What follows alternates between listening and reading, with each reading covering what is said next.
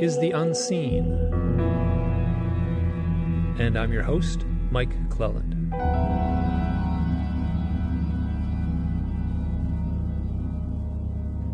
James Fox is a documentary filmmaker, and his new movie, The Phenomenon, was just recently premiered on a number of online streaming services. We will be talking to James in this episode, and this film has been nearly 9 years in the making. And I saw it just the other night, and I sense that this film has the potential to change the way the mainstream looks at UFOs.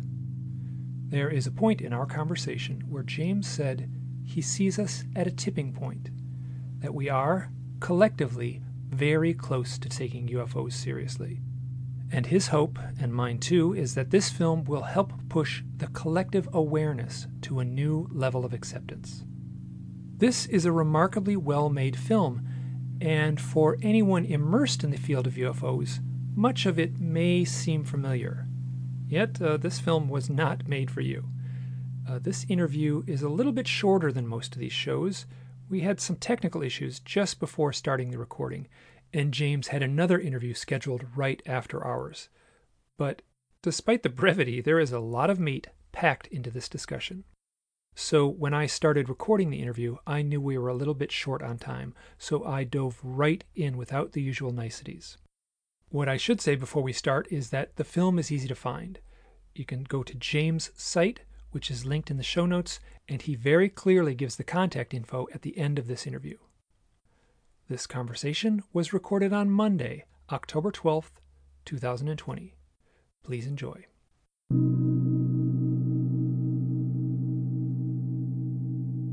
James, I want to thank you so much for saying yes to this interview. It means a lot to me. Well, thank you for inviting me on, Mike. I appreciate it. Yeah, so your film just came out, and I can only imagine you're in that part right now where you're doing a lot of interviews, and your time is probably eaten up doing interviews like this. I will do my best to ask some good questions, so you don't have to answer the same question over and over again. The first question would be, like, who was this film for? Like, who was the audience, the target audience for this film? Well, I probably sound like a broken record because I've said this for the last couple of decades, but and I read criticism sometimes. I try not to engage. I've actually been told, don't go on social media sites. Do not. Oh, that's a mistake. And listen to all the criticism, because believe me, there's no shortage. And I get some heavyweight, UFO historians or, people that are just really submerged in the whole topic. And, this film, I didn't learn anything new. I'm thinking to myself, what do you mean you didn't learn anything new? I went after archival footage that the world's never seen before. Jacques Vallee, Richard Dolan, and have all agreed. And I'm like, no, just don't engage. But I have been trying to create a body of evidence that can transcend the UFO community, that can penetrate a much broader, more mainstream audience. And I also say, I don't want to come across as though I'm trying, prophesizing and trying to get people to join my cult of believers, because that's not what I'm saying. I simply believe that there is enough very, very concrete evidence to suggest that we are not alone. And I feel that the story is incredibly important, and that if people could see the actual evidence that's out there compiled in one place, then it would strengthen the argument.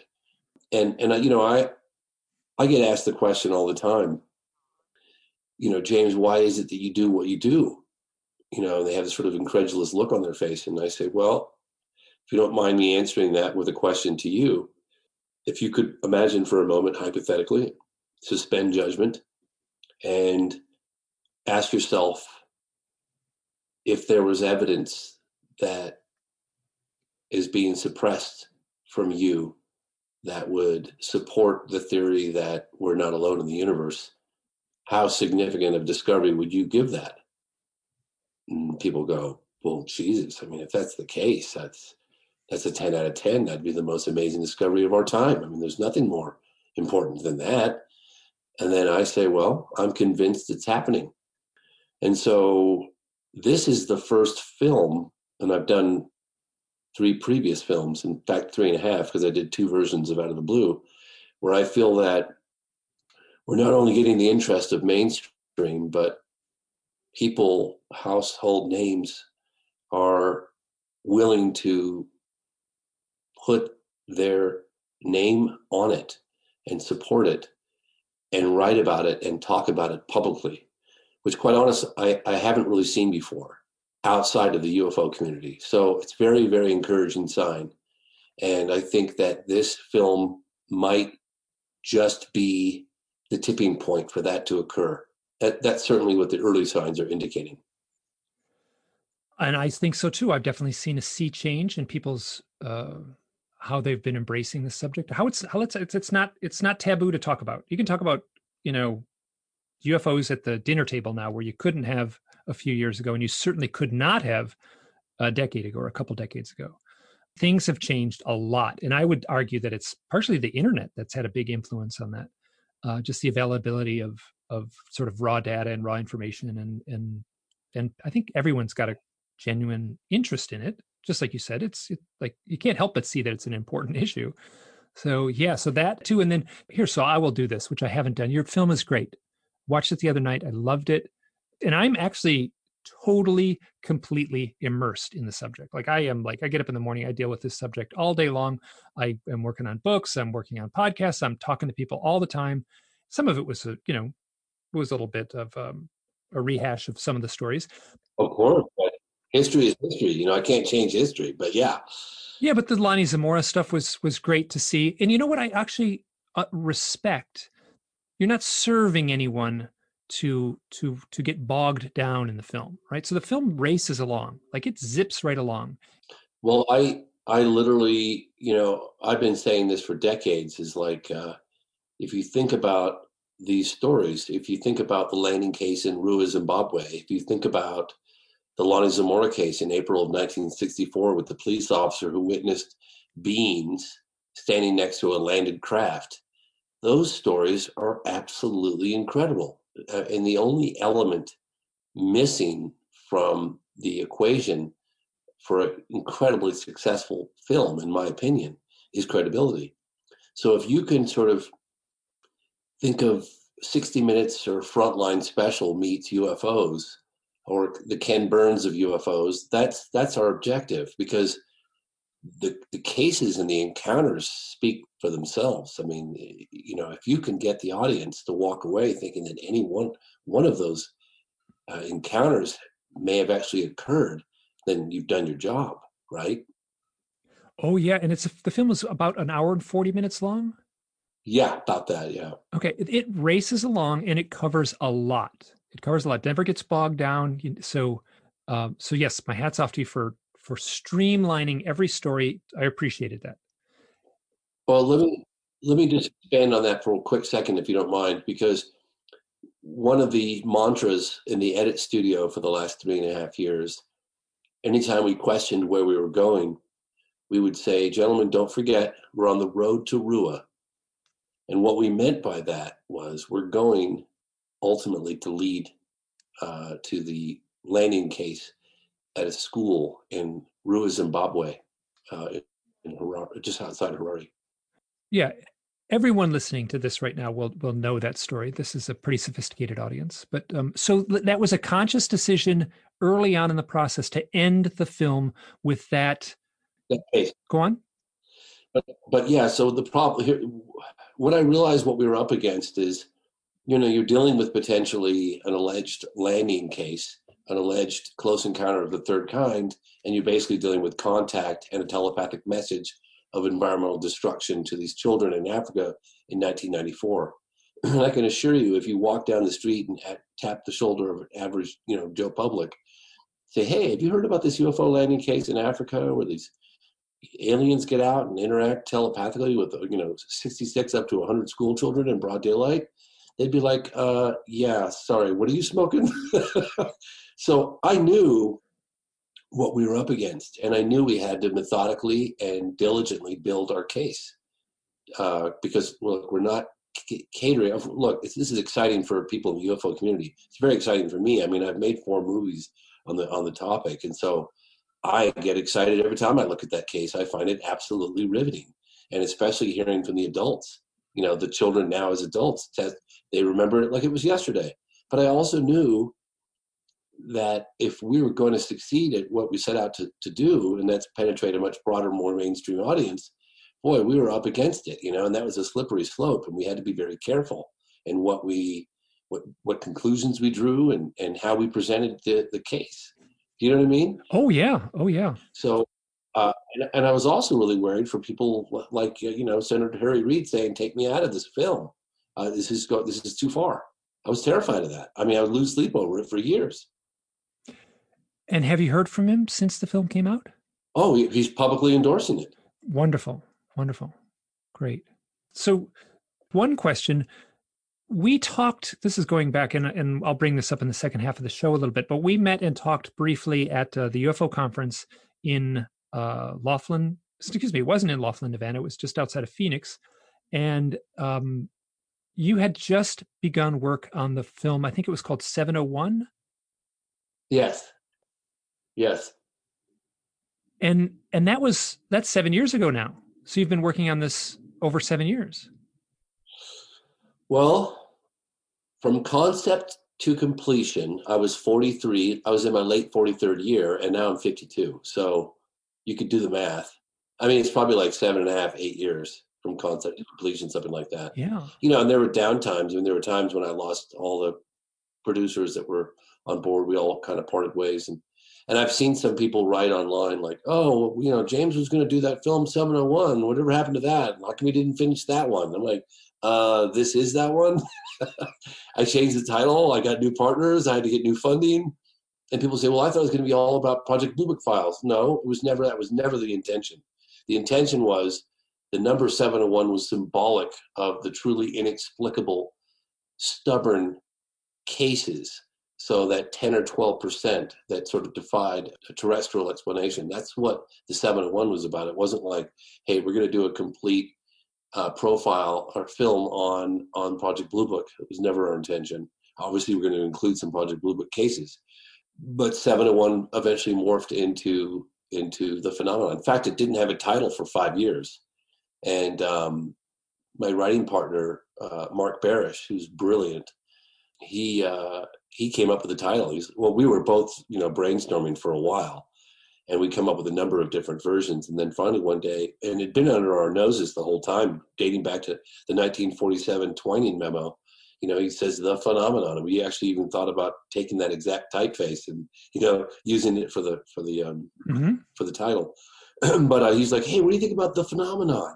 And I thought, boy, that sounds good. And I passed it around the room a bit, and everybody loved it. So there it was. The 701 transformed, eventually became into the phenomenon. Look, a lot of things changed from when I started, the 701. We got the front page of the New York Times 4.5 years into it. That changed everything for us. Yeah, we went back to the drawing boards for another 2 years. You just grabbed my next question, which was about the New York Times article. Hey, let's take our very first break. And when we come back, we can talk about that article and the impact it had on the production.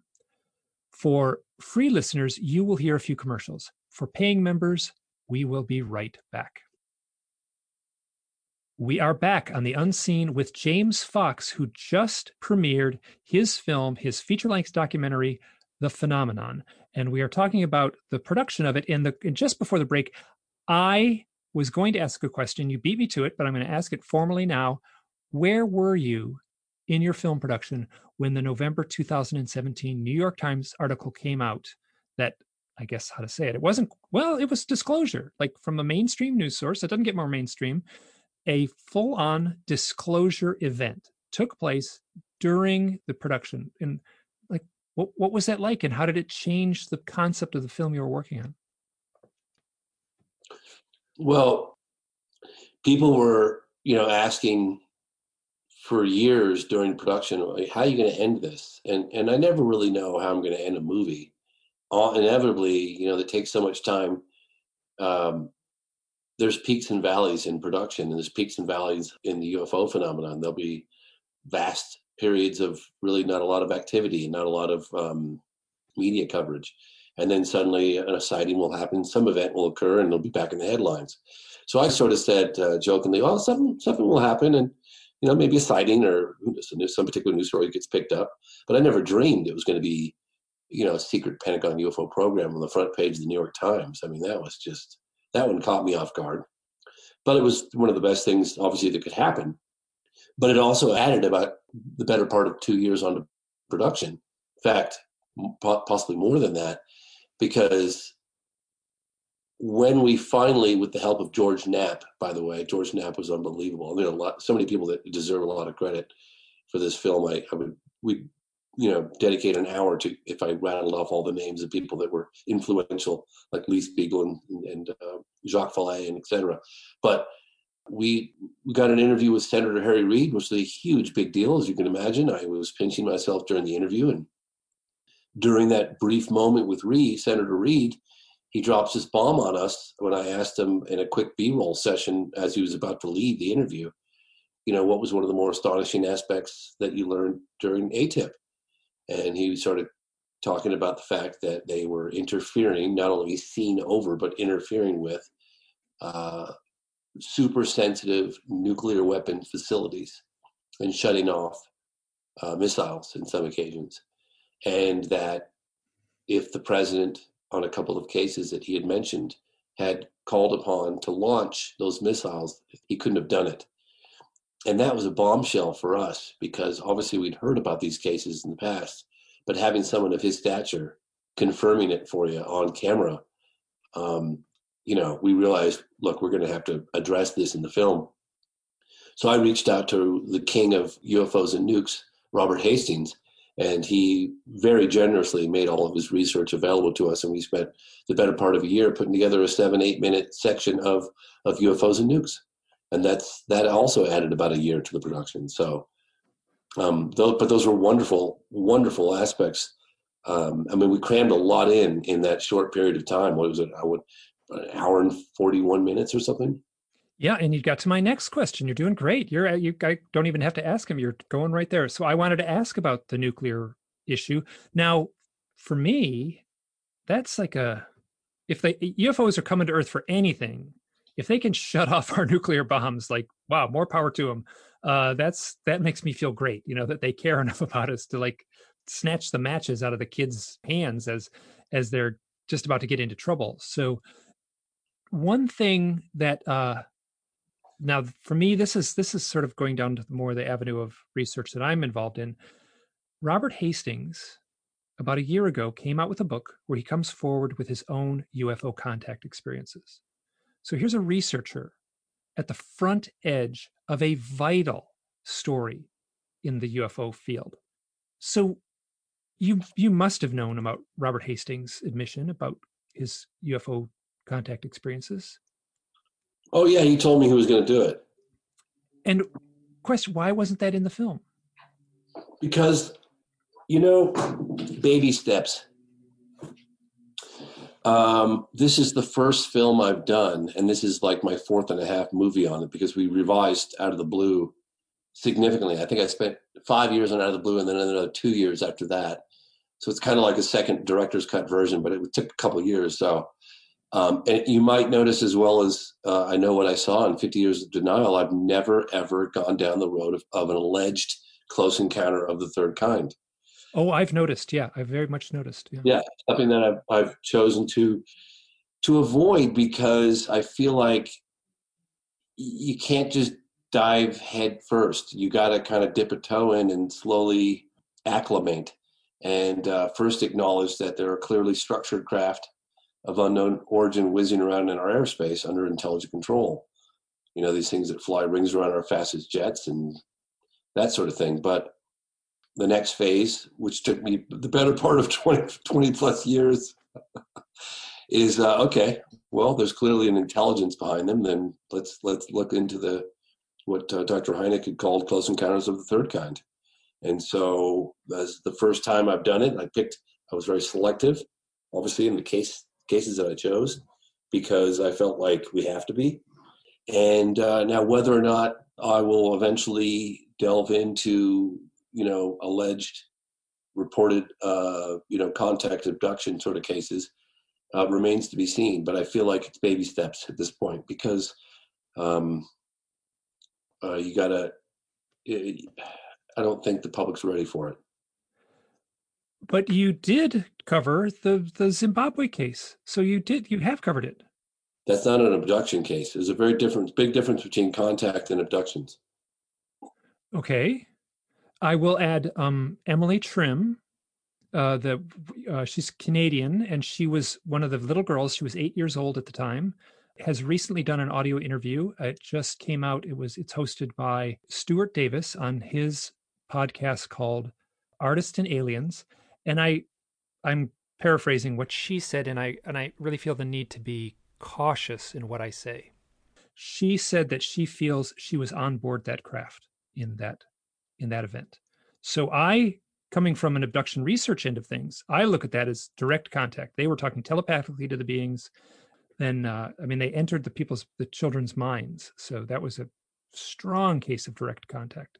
Oh, I'm not denying that. I even labeled it as such. At the end of the film, I put contact. That's the first thing I did.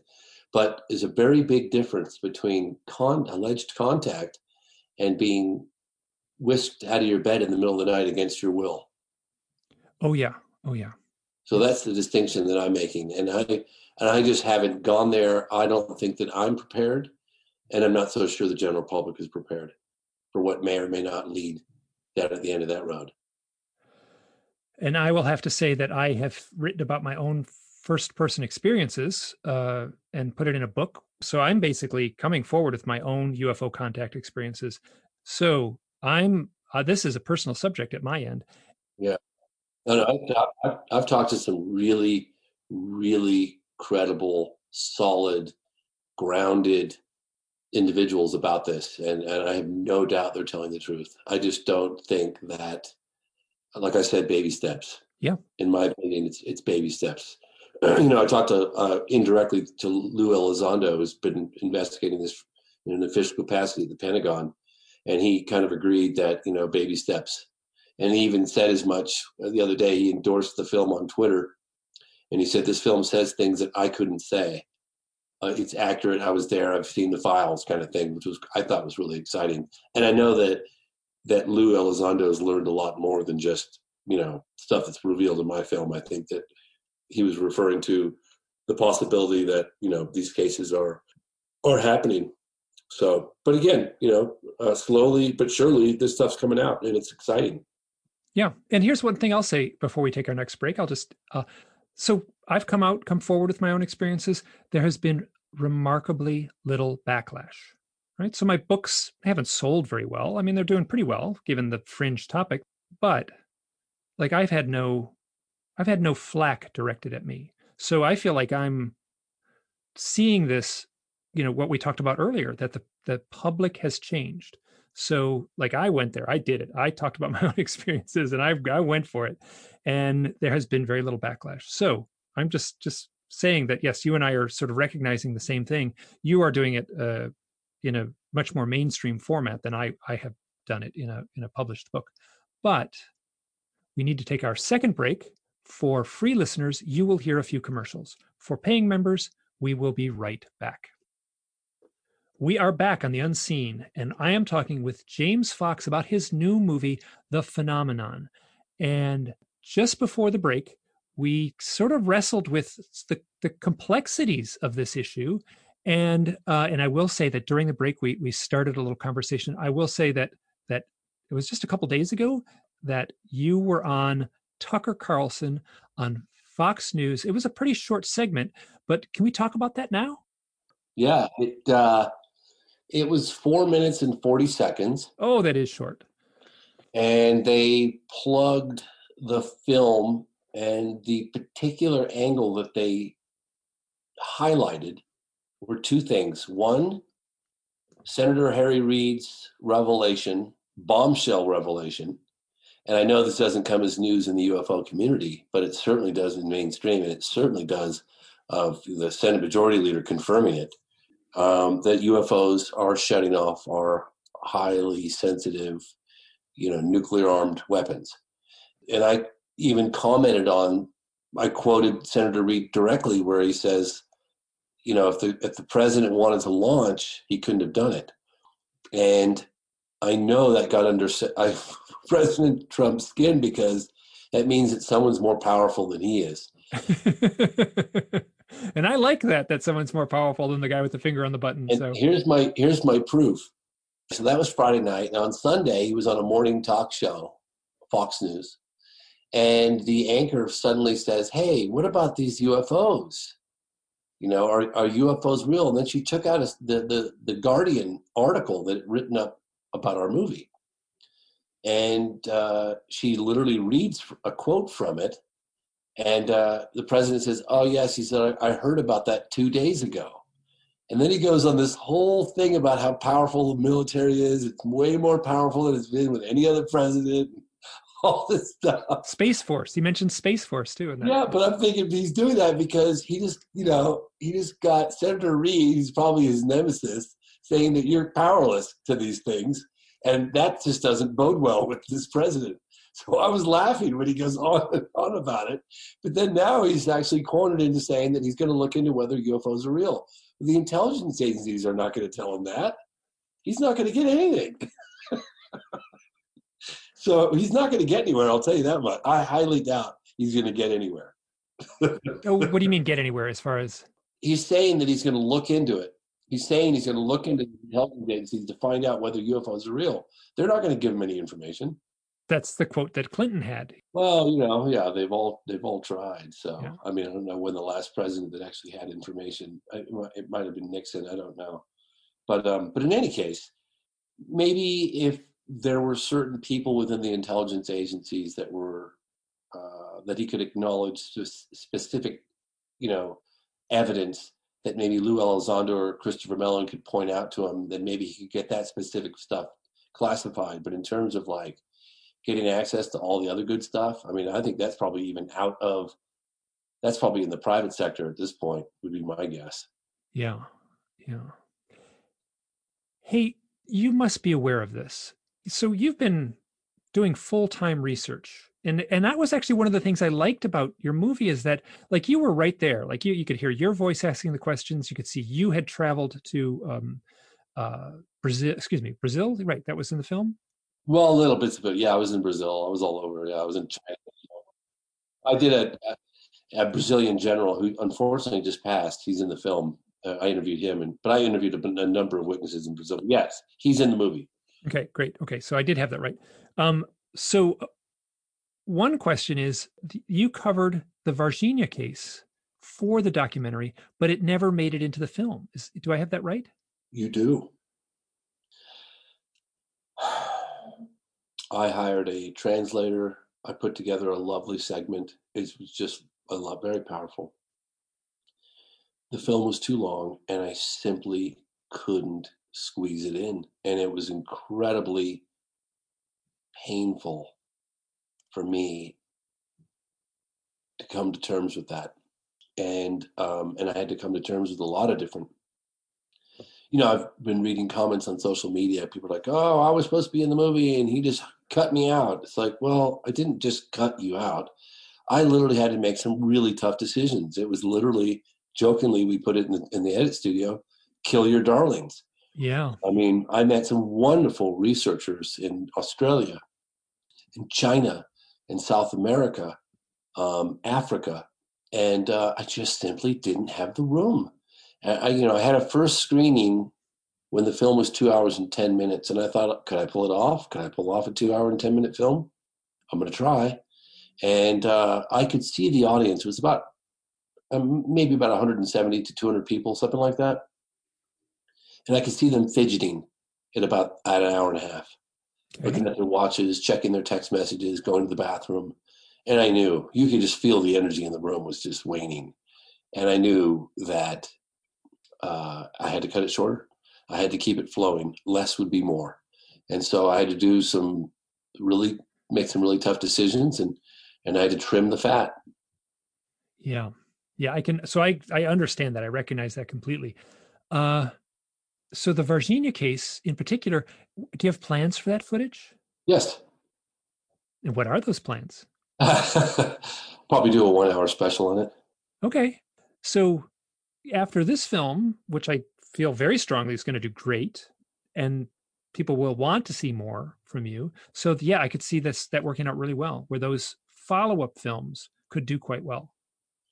I have literally PTSD just talking about getting back in the edit room right now. Okay, well, go take a break. Let's sit on the beach for a long time and zone out. Yeah. Oh my God, I know. Somebody had mentioned that on a radio show just recently, and my whole body just tensed up. It's like, no. My body's like, you're not doing it. No, you're not. No. Okay, I'll ask the same question. How many years? When should I ask it again? No, I'll get into it next year. Okay, next year I'll wait a full year, but no, and I'll put some pressure. No. Um, you have been in this field enough to know that there is this cloud around this stuff.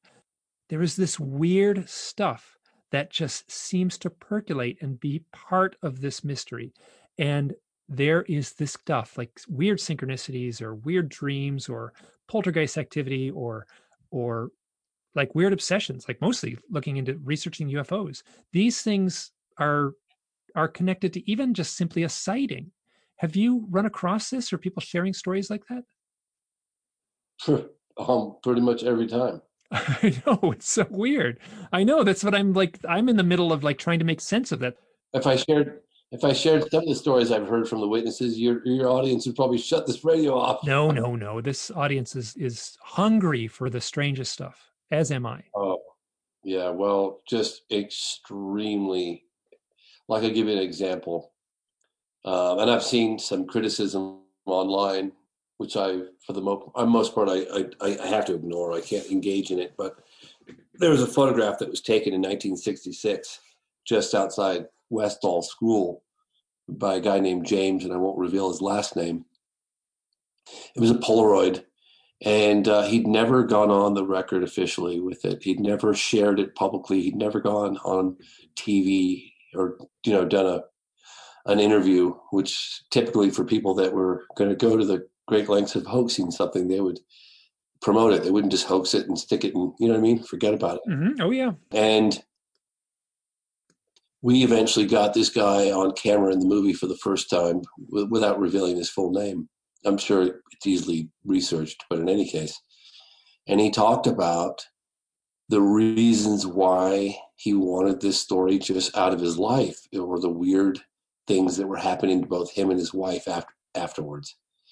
And it went on for, I don't know, a year or so. Strange visits, weird smells, weird lights, just really off the wall stuff that's so bizarre that I simply couldn't believe it. But I've heard that so many times. He just simply didn't want it in his life, and his wife didn't want it. He didn't want it. He never asked for it. I mean, he saw something strange in the sky when he was had a Polaroid camera in his garden taking photographs for his mother to send to her about how her plants were doing. And he snapped a shot of this thing before it shot off at a high rate of speed. And that was it. And then all these weird things started happening, like poltergeist type of stuff. Yep. Yeah. Yeah. That's so. I mean, even the pilot is Fravor is his name. The pilot from Yeah. That's the question I would have asked him. Like if I've ever meet him, that's the question I'm going to ask him. It's like, hey, what's going on? Any weird stuff going on? Any weird? And I would not be surprised if he had a few odd stories to tell. I don't think he did, but I'd have to ask him again. And he may not. He may not. But there were others as part of that sighting that did. Which does not surprise me. Yeah. So there's this mystical, strange aspect that is in the shadow, constantly connected to this phenomenon. Yeah. Here's a question I have to ask for totally selfish reasons. What was it like working with Jacques Vallee?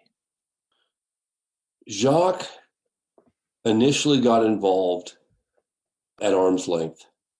And he did so because Lee Spiegel, who'd done the 1978 United Nations event with him and Coyne and Dr. Hynek, and Gordon Cooper played a part in that as well.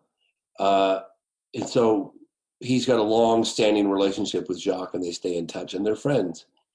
And Jacques got together with myself and Lee when he was out in California it's kind of a long story, but we had lunch a couple of times, and eventually, after much poking and prodding, Jacques somewhat reluctantly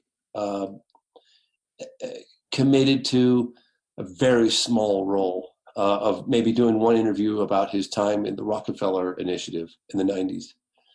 And but that was great.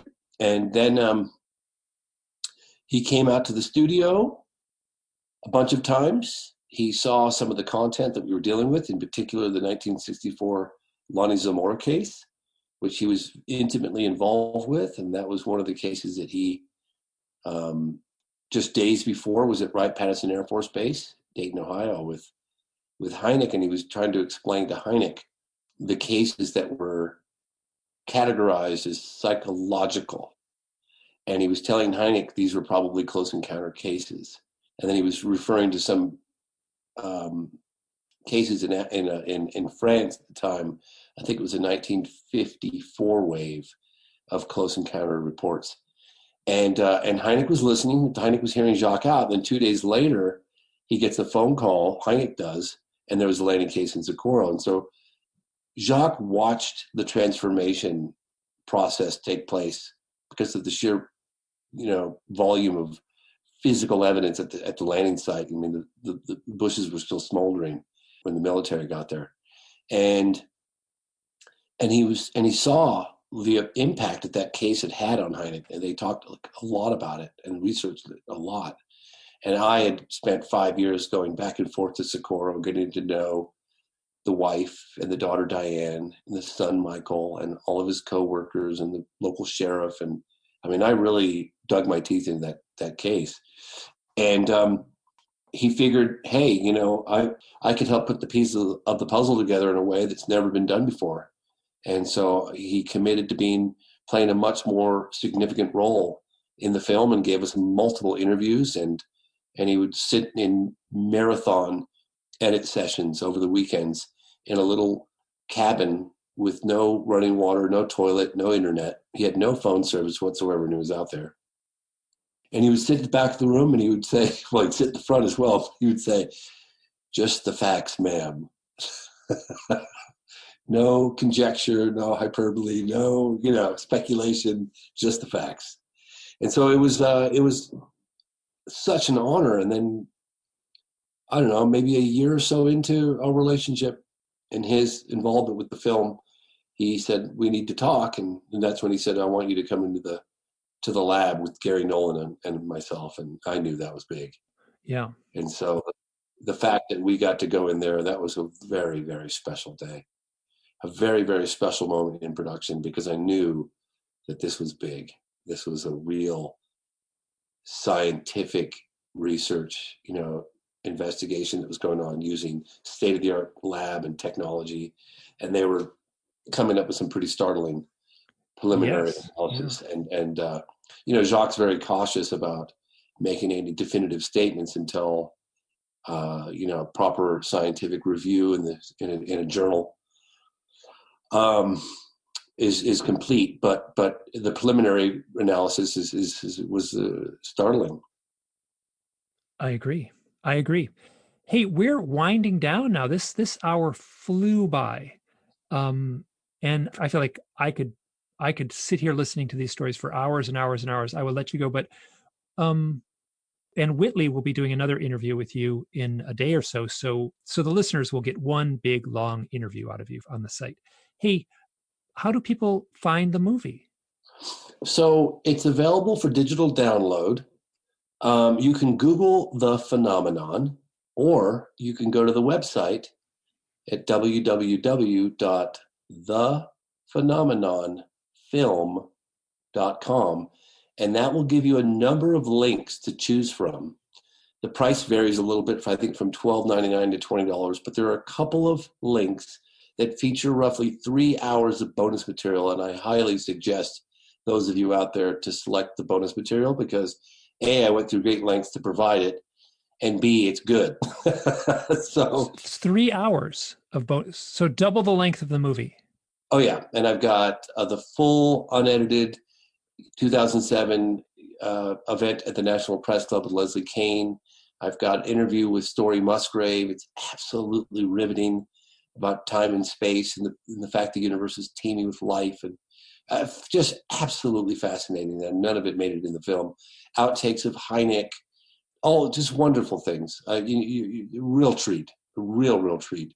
And I think that those are only available either on iTunes and Vimeo. But again, check the links at the website, www.thephenomenonfilm.com. Thephenomenonfilm.com. Great. Hey, this last question is going to be quick. In your heart, what do you want this film to do? What do you want the impact of this film to be? Go big. You can go big on this. Yeah, well, we've reached a tipping point.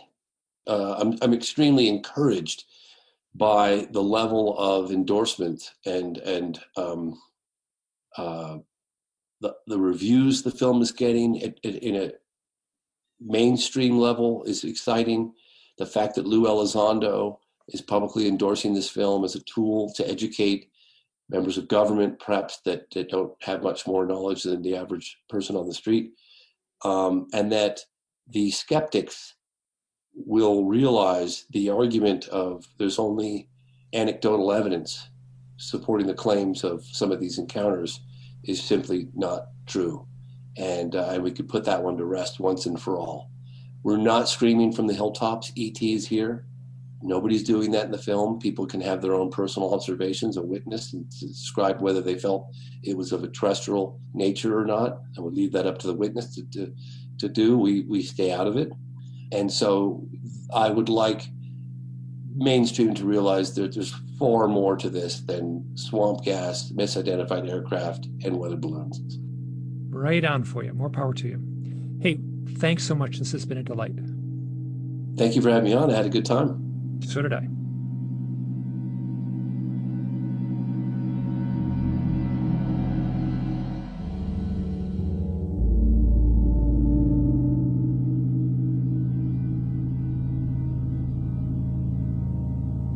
This is Mike, and I am chiming in after the editing. Now, there was a point in this interview between the first and second breaks where I asked James about the issues of not addressing the abduction phenomenon in his films. And we certainly talked about that in the interview. But there's one point that you did not get to hear, and it's sort of funny. Right after I said, "We will be right back," two things happened almost simultaneously. First, I apologized to James for coming on so strong, and I said, "I didn't mean to hold your feet to the fire." And in that same moment, James asked if he could put on some socks because his feet were cold. Now, in the moment, I did not catch the irony of that exchange, but I did catch it during the editing of the show while listening to our conversation with headphones on. He said it very clearly. He said he had cold feet and needed to put on socks right as I said, "I didn't mean to hold your feet to the fire." I love this kind of thing. I love these kind of playful synchronicities that just show up in the midst of all this stuff. I want to take a minute or two to tell one story.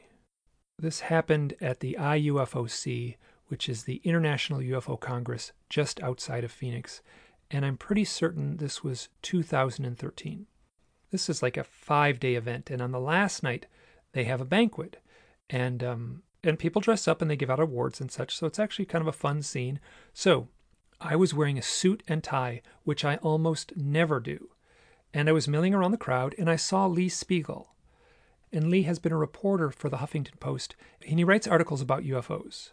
So I walked up to him and introduced myself, and we got to talking, and I said, "Hey, I read your stuff in the Huffington Post, and I'm familiar with the work you're doing, and I have to ask, how come you don't cover abductions in your reporting?" And he looked at me very straight and very calmly, said, "Well, I do that on purpose. I do it because I feel that this subject needs to be taken seriously." Now, that was a disappointment for me, having had my own contact experiences, that he would sum up the events in my life, in my lifetime, as somehow outside the bounds of being taken seriously. Yes, I understood where he was coming from. So we talked a little bit more, and I milled around a little bit more. And then I walked up to James Fox, And I introduced myself, and we had actually met some years before, and we have a mutual friend, so it was easy to talk with him. And then I said, hey, your new movie, 701, I have to ask, are you going to cover the abduction phenomenon in this movie? And he very calmly said, oh, no, we're not planning to cover that. And I asked why, and he said, well, we feel the movie needs to be taken seriously. And to have that happen twice in about 5 minutes, I mean, my heart just sank. And it was hard for me to hide my disappointment. And he saw it. He saw the look in my face. Now, to be fair, I was wearing a suit and tie. I was clearly trying to be taken seriously.